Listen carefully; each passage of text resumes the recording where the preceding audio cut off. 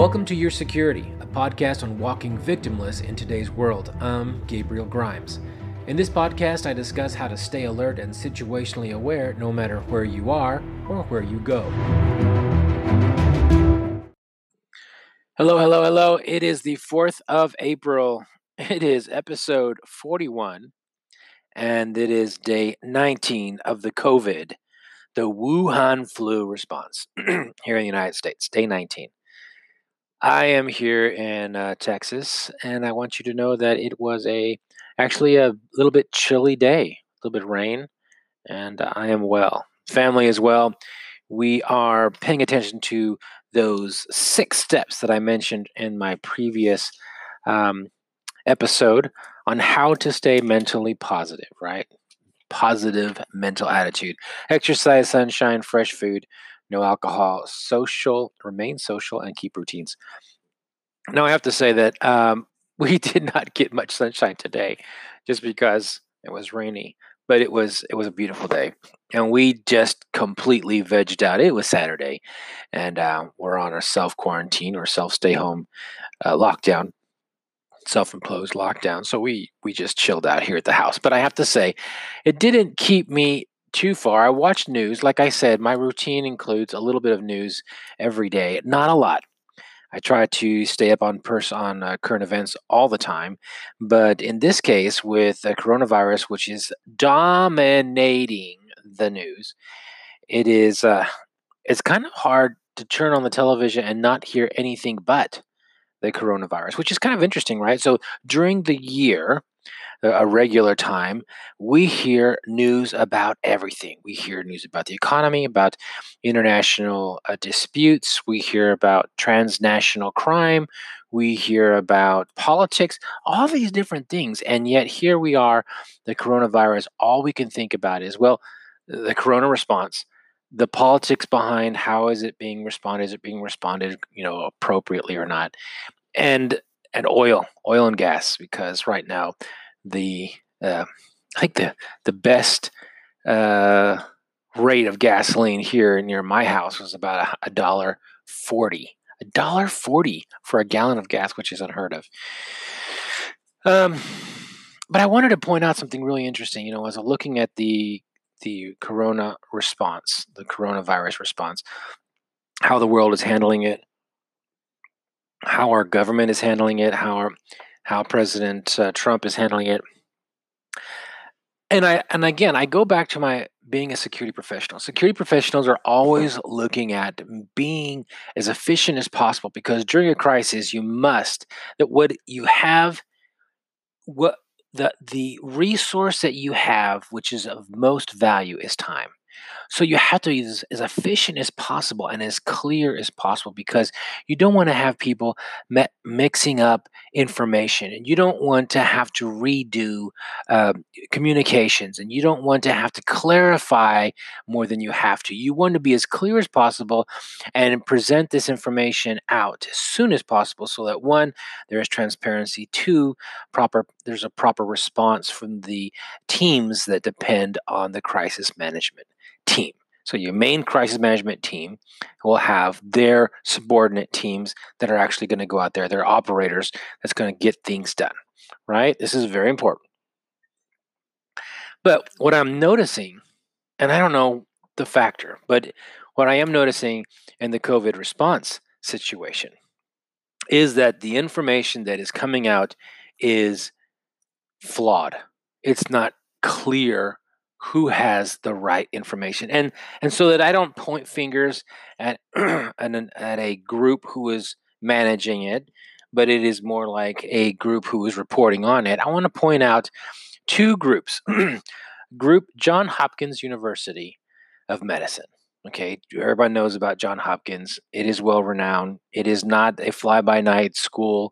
It's a school that everybody recognizes as a leader in its field. So it is known for truth. It's known for its accomplishments. It's been established. Now, and then I'm also thinking about New York City as the government, the city of New York. So I was looking at the different maps, the COVID maps, the how we are responding to the situation. John Hopkins has a link, which I'll put to the bottom in the description of the podcast, and it has a great map. I really like it. It's very interactive, and it talks about how many confirmed cases in all the countries, and it talks about how many cases in the specific cities of renown, and then it also talks about how many people have recovered, which is really good. I like it. We should always look at how many people have recovered in these cases. And so at first, I want you to know that when you do a crisis management presentation, when you do have a crisis management team and you are responding to a crisis, it's important to have a centralized area. So this is your public relations person. This is the person who's going to be putting out this communique to everyone else outside of the crisis management team. This can be many times it's the head of HR if you don't have a PR person per se. But if you do have a PR person, then this person creates a database for all the information that is coming out and has been deemed necessary to pass on to employees. And so how do you get this information out? It's important to have this one centralized deposit or database of information so that whenever there's a question, your employees or your stakeholders can go to this one place and get the truth. And I'm going to explain to you why. So John Hopkins, and I'm going to look at the number of cases of deaths in New York City, New York. Okay, New York City, New York, U.S. And the cases that John Hopkins shows is 2624. There's 2,624 cases in New York City. This is from John Hopkins. Now, if you go to New York City government, their numbers are a little different. There's 2,254 deaths. So that's quite a bit of a difference when you're talking about, a city. We're not talking about, the country. We're talking about a city, but we're talking about a difference of 370 people. There's a delta of 370 people. Apparently, John Hopkins believes that 370 more people have died in New York City than New York does. Well, or is New York underreporting the deaths and John Hopkins has more of a clarity of who has actually passed? You see what I'm going with? So we go into questions, and when you are leading a crisis management event, you have to be clear because initially people will think that the mistake is a an honest mistake. They will expect and they will believe that someone made a honest mistake. But if it goes on, the question mark becomes bigger in people's minds and they start asking the questions, well, why aren't you telling us the truth? Then they think that someone is telling a lie and they really don't believe either number. Like, for instance, in this case, ladies and gentlemen, we have been on this response for 19 days. 19 days. And yet, after 19 days, New York City claims to have 2,256 deaths, and John Hopkins says that New York City has 2,624. This is ridiculous. So either they are massively incompetent, which I doubt John Hopkins is, and I'm not trying to say that the city of New York is. I don't appreciate necessarily all of their politics, but they're not in less intelligent people there. But someone isn't telling us the truth. And again, like I'm saying, so I'm pointing out these issues. And in my mind, neither one of these sources of information comes out to be pristine. Neither one of them, at least to me, shows up as more truthful than the other. So I believe neither one, neither New York City or John Hopkins. And guess what?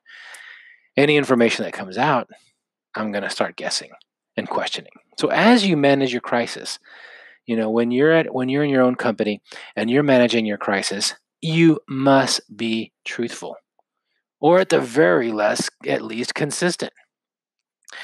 I know I'm not trying to promote uh, falsities, but I am trying to say if you're if information that's coming out is not consistent across the board, then people are going to wonder who's telling the truth, and that's just you can't deny it. That's just how things are. And I just wanted to point that out. There's something's not right in these numbers. Otherwise, we would have a consistency in deaths. And I'm not talking about, you know, from 1 hour to the next, multiple people have died and just none of them have been reported properly. We're talking about a difference of 370. And I doubt that there's been a difference of 370 deaths in this case. It's ridiculous. So I encourage you to, when you listen to these things online, to listen to them, hear them, the grain of salt. Uh, Understand that perhaps they aren't giving us the full amount of information.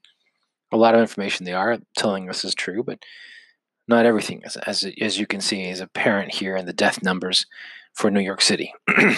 Now, enough of morbid uh, the morbid talk. We want to talk any more about any of these deaths. But let me talk about being positive. So, what have you done today to remain positive and on top of things with your family? Hmm? What have you done? Tell me. Tell me about it. Write it down in the comments below. And if you are listening to this podcast later on, and it's much later on, and then this is just more historical, and you're like, oh my goodness, let's listen to the podcast from the same time. Tell me anyway. Tell me what you're doing. Tell me how you're responding to anything that's going on in your life. How are you staying positive?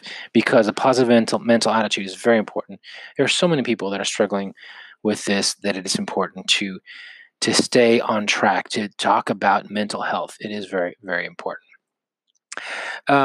One of the things that I did is I am helping my pastor. So I have a pastor in a church that I go to, and we can't go. We can't go to church physically anymore. We're going virtually, and I'm helping them out. I did a couple of video shots of me inviting other people to come to church, and they put it up on their Instagram, and it's kind of fun to see my face on someone else's website, inviting people to come to listen to the word, and that's fantastic. I really like to give back. I really like to give back. I love to love on people. So what are you doing? Tell me what you guys are doing. I was watching some people next door, and they were just having a blast. I mean, they just couldn't get outside, but I could hear them in their backyard. So they must have had their windows open, but they were having a lot of fun next door. And I don't hold that against you, next door neighbor. I don't hold that against you. I did not get the invitation, but then again, we are in our self quarantine, so you can't invite me over. But maybe next time. Maybe after all this is over, we're gonna get together. I hope so. Oh, another thing that brought some joy into my life. We put a bird feeder outside, and the bird feeder is now pulling in these cardinals. It's a nice two. It seems to me that there's two redbirds that are coming in, and two couples, two redbirds and two female redbirds, which are coming in and eating from it. And it's just so fun to watch them come and eat their seeds. And it reminds us, my wife and I, of something that the Bible says. The Bible says that should be more like the birds of the air, that don't worry about how they're going to be fed. They know that they're going to wake up and they're going to eat. And that's how we should be right now during this quarantine, and a lot of questions are going on. How am I going to feed my family? What's going to happen later on the road? How am I going to, support this or do that? And if we trust in God, just like the birds trust him, we will find what we need to do to eat. We will not go hungry. I think that's fantastic. That's the word of the day. We're not going to go hungry and trust in God. And so, as a security professional, I want you to know you must, I'm going to wrap up, you must be clear in your communication. Be very clear in your communication. Be consistent in your communication. Otherwise, you lose the trust people have for you. Okay. And if they lose the trust, it's really, really difficult, if at all, you can get that trust back. So, be truthful, communicate clearly, and bring light to someone's life, and trust in the Lord. Everything's going to be okay. All right. Without any further ado, I love you guys. Thanks so much for listening. Stay secure. Eat your broccoli. Do you have a story you would like to share? If you're on Anchor, then send me a message. I'd like that. I enjoy bringing you the best security hacks twice a week. Don't forget to subscribe to this podcast, share it, post it, send me a message, and always remember, you are security.